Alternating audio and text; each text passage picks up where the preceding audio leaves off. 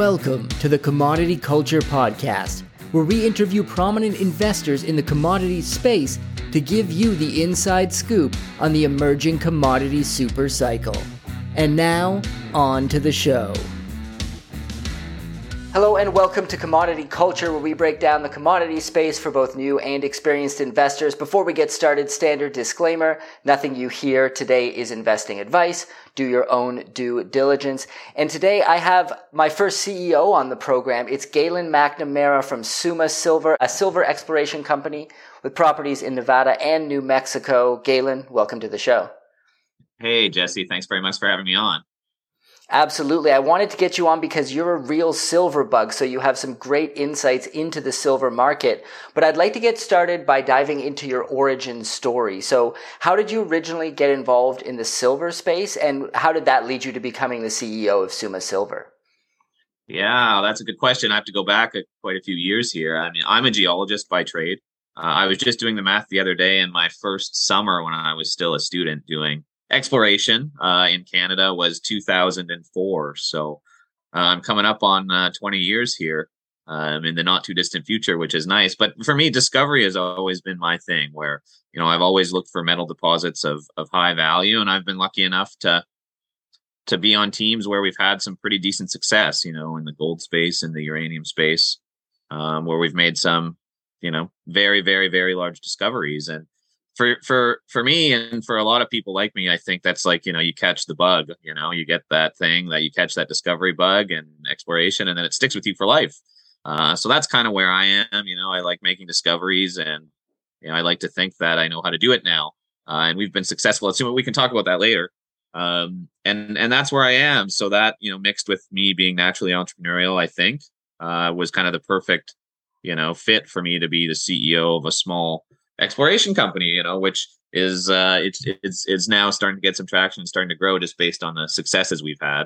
But really that's it. It's I'm probably in this for life, one way or the other. Riding the market roller coaster, as I'm sure we all are. But at least we live in interesting times and work in interesting markets. Yeah, definitely. And we'll certainly dive into Suma a little later. I'd like to get your broader thoughts on the silver market first. So let's start with the question of what are the tailwinds you see for silver right now, the tailwinds that are working in silver's favor, because there's a lot of negative sentiment out there. So how are you seeing the market at the moment, the potential advantages moving forward? I see for silver, I see three main drivers. I see silver is a new green metal. It's used a lot in solar panels and in EVs, and more in solar panels going forward. That's number one. Number two, it's a hedge against inflation, although it hasn't been yet. When it is, it will go quickly. We look at all this money printing that's gone on, and most of the US dollars in circulation have been printed since the beginning of the pandemic, and the US dollar has lost 99% of its purchasing power in the last 100 years. I see things like that, and I look to silver. I look to precious metals and silver specifically. And then the last thing is this, the global conflicts. We've got. I think we've been. It's actually terrifying. I think we've been as close as we've been to nuclear war, certainly in my lifetime.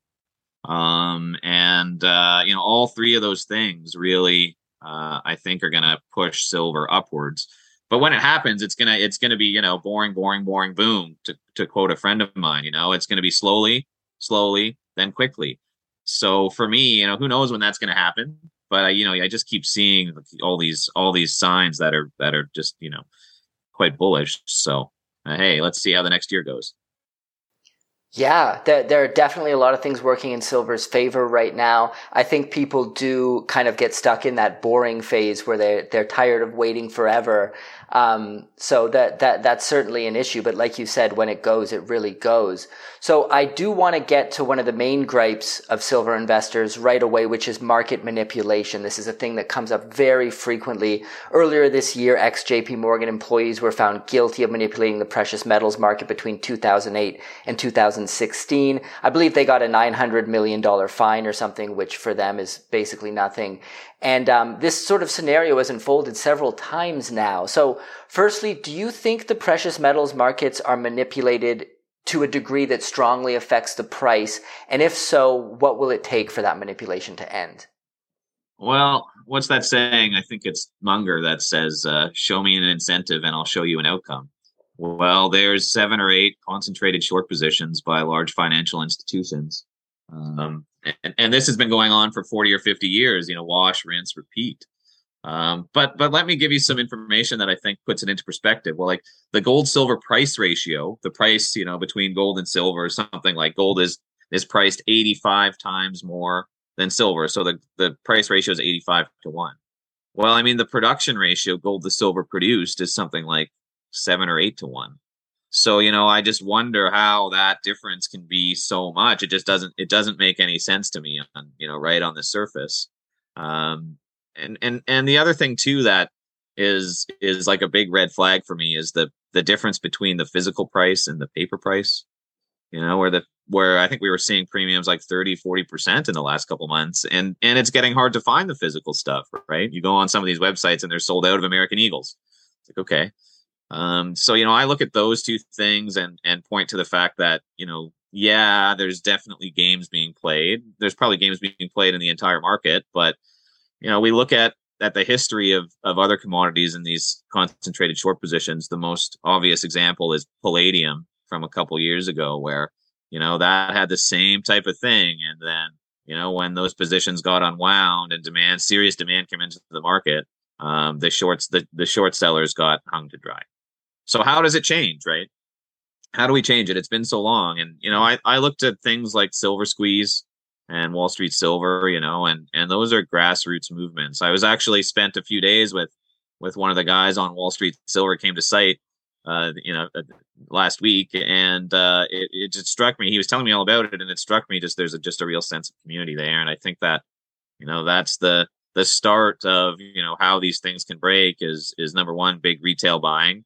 Number two, the short positions deciding that they should probably unwind before they lose money and try to dump their trade onto someone else, right? Because these short positions, I mean, you have to close the trade, you have to roll them over, and at the end of the day, Tony Soprano wants his money, right? So hey, again, it's just I don't want to sit here and say, hey, it's going to happen tomorrow or it's going to happen next week, but there's a history throughout history of the most recent history of these short positions being smashed in commodities. The most recent one, like I was saying, being palladium, that when it happens, it's going to happen quickly. Yeah, and when you look at all the fundamentals being so strong and the price being where it is, which I want to get to next, because we did recently see the biggest single day jump in the silver price since November of 2008. But of course, it has come back down again since then. I had Peter Kraut on the show recently, and he mentioned that silver is the only metal that's currently below its 1980 highs, which definitely makes it feel like an opportunity to me. So what are your thoughts on the recent price action and how undervalued silver seems to be today? Yeah, you know what? It seems we get these spikes and then it kind of comes back down. But that's just, I think, a sign of things to come. And that I think during these times of all of the things that I was talking about before, the industrial use, the new industrial uses, the inflation pressure, the conflict pressure, that we're going to see some serious volatility in commodities like silver, some very serious volatility as the market and participants try to figure out, what the paper price is actually, valued at. Another thing people ask, I think, people think, well, maybe now's the time to be greedy and really back up the truck. But, my kind of feeling there is there's this old saying that pigs get fed and hogs get slaughtered. So we're in this for the long-term game, right? I'm not in the markets or in precious metals or in silver for, to buy some today and then a week later it's worth 20% more. I think that's probably not the healthiest marketplace. What I would like to see is kind of a steadier appreciation, as it reacts to actual fundamentals like increased demand, decreased mine supply. I think that's the ideal scenario. It hasn't been like that, but and we'll see what happens. But that's where I'm at with it. Yeah, I think time horizon is very important, as you touched on there. I think when you alter your time horizon and the expectations change along with it, silver's not a trade where you jump in and hope that it goes to the moon right away. It definitely requires patience. And that brings me to sentiment, as I touched on a little bit earlier.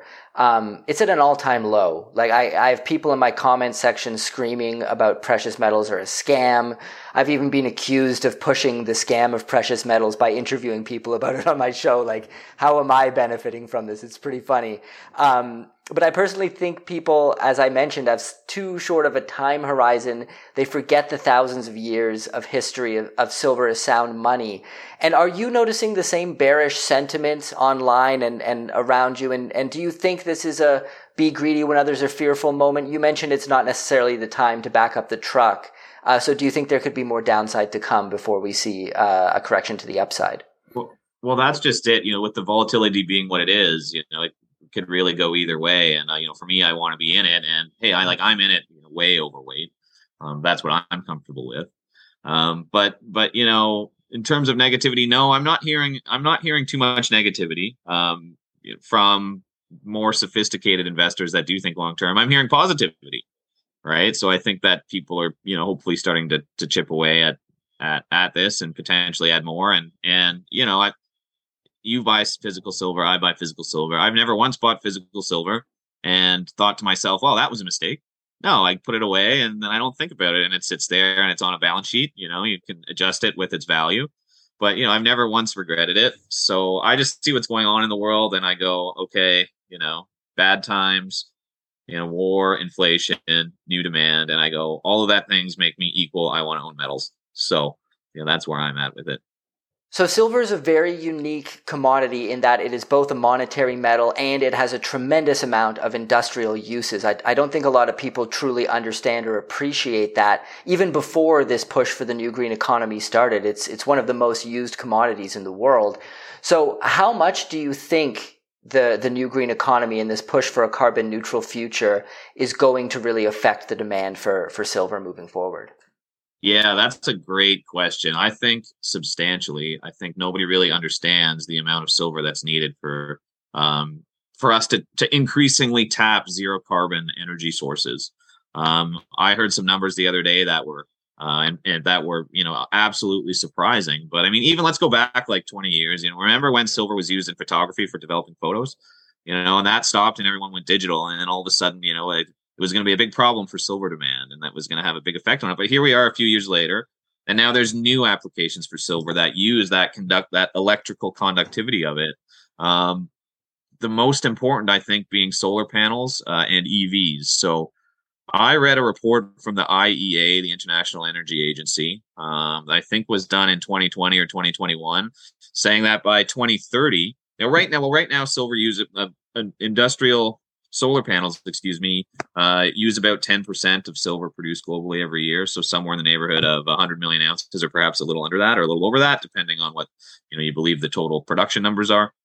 But by 2030, that should increase to 30%. So, I mean, you're looking at a threefold increase in the next, 5, 6, 7 years, whatever, which that's very substantial. But that even probably underestimates it, because there's new solar panel technologies coming out now. There's two that are really being adopted now. First in China, I think one's called TOPCon. If you want to Google that, TOPCon, where this type of solar panel uses substantially more silver than the last one, and then it's double-sided, so you can get some reflectance. If you're in the desert, you can get some reflectance off the sand. Which of course makes a bunch of sense, right? That's easy. So instead of, these numbers that say, hey, the IEA is saying, hey, it's going to triple, demand for silver for solar panels is going to triple in the next 5 years. Instead of that, it's actually going to be way more, because the new solar panels use double or triple the silver. So it could be very, very substantial. And where all this silver is going to come from, who knows? I guess that's for geologists to try to find more. That's number one. And then the other thing, of course, is the electric vehicles, where a little bit of silver goes into every electric vehicle. And if you start thinking about large scale adoption of electric vehicles, which is happening now, I mean, you start to think that, I've heard numbers as high as EVs might need, the entire global supply of silver, to change to 100%, EV fleets on the road today in in places like not just the first world, but also in the BRICS countries. So, you start to think about that, and I mean, forget about the inflation stuff, forget about the conflict stuff. That right there is just so bullish in the next 5, 6, 7 years for the metal I don't know where it's all going to come from, but that only should mean that the price should go up. And you listen to people like Keith Neumeyer who coined the term triple digit silver. When you start thinking in those terms, the terms of how much is going to be needed for green purposes, like it starts to make sense. You can start to see how people really think that silver could be that high. So silver, of course, as we touched on, has also had a huge role as money throughout history. And we see a lot of problems happening with fiat currency these days. It stretches way back. Some would argue Bretton Woods. Some would argue when Nixon took the gold backing away from the dollar. But nonetheless, we've seen a consistent depreciation of fiat currencies, including the reserve fiat currency, the US dollar, although it's performing well. As Lobo Tigre has said, it's more like the prettiest mayor at the glue factory. And we could see a reversal ahead for the dominance of the dollar, particularly with the BRICS nations potentially working on a new currency backed by either gold, commodities, a combination of both. But do you see it being possible we could return to sound money as a society? I imagine it would take quite some time before something like that happened, but how would you see that playing out? Because it's difficult to imagine people carrying around silver coins in their pocket. Could we maybe see a blockchain-backed solution for precious metals, or a new currency backed by precious metals in the future? Yeah, I think it's only a matter of time until that happens. But I mean, first, let's talk about fiat currencies and their depreciation over time, and the U.S. dollar losing 99% of its purchasing power in the last 100 years. Well, all fiat currencies throughout history have failed, right? They end up in that fiat graveyard, every single one. And you start thinking, and the USD has been a great example of it's lasted for so long, but I think we're seeing now with all of the inflation pressure that's happening, if you even believe the numbers that the Fed puts out, right, that we're in a period of great instability. And if you look back through history, I think before the U.S. dollar, the Great British Pound was the reserve currency, and then before that, the Dutch currency was a reserve currency.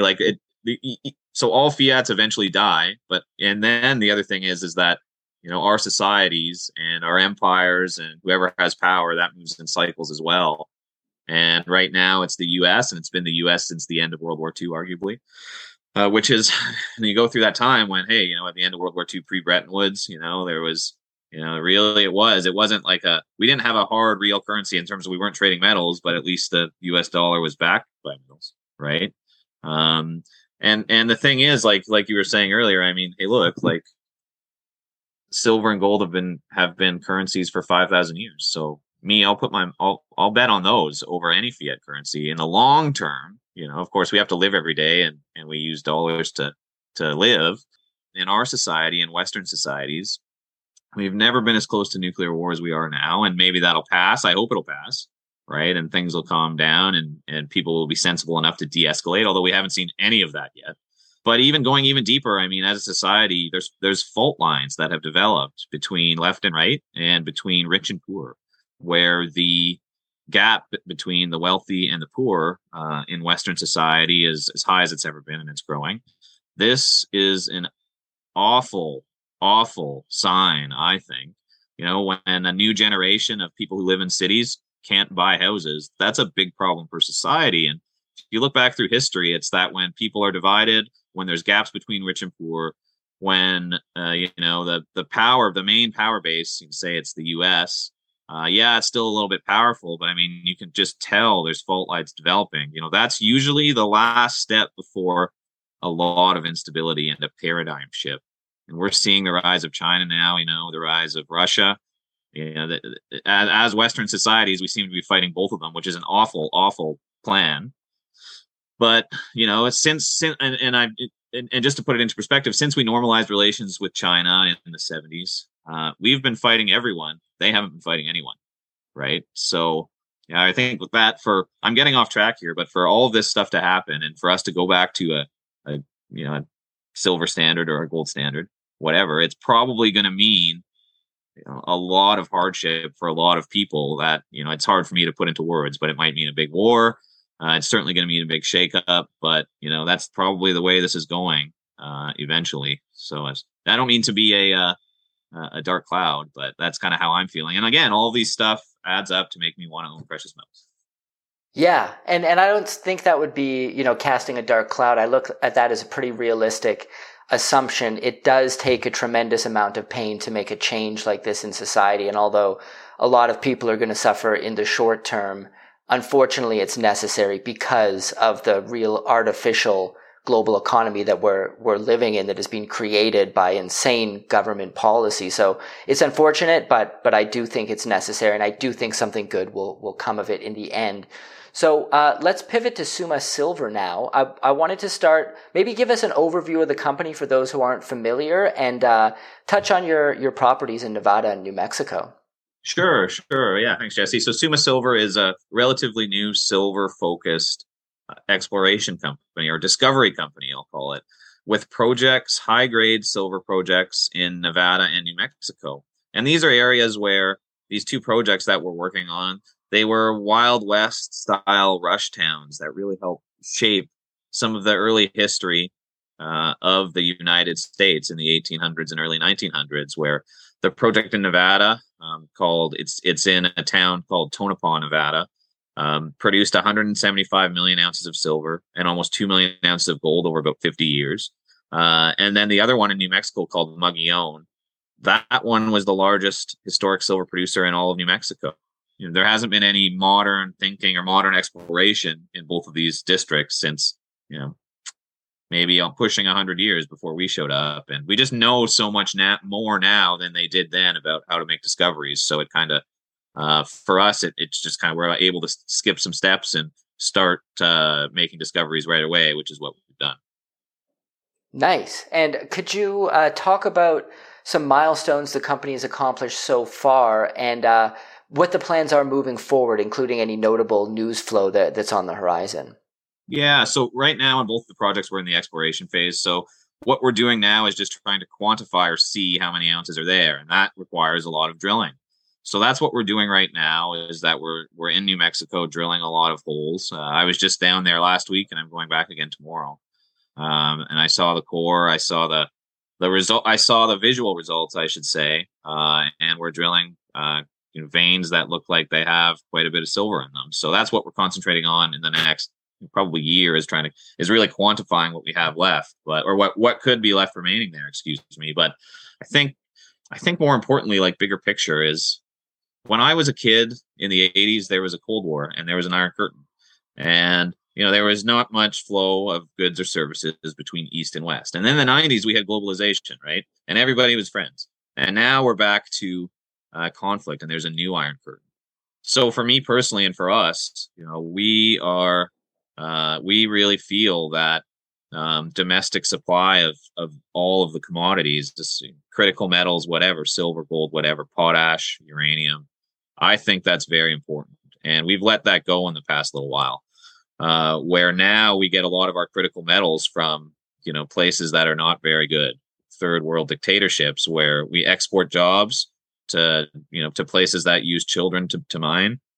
We export our money to dictators. And we export our pollution to places that have zero environmental standards. So, I think that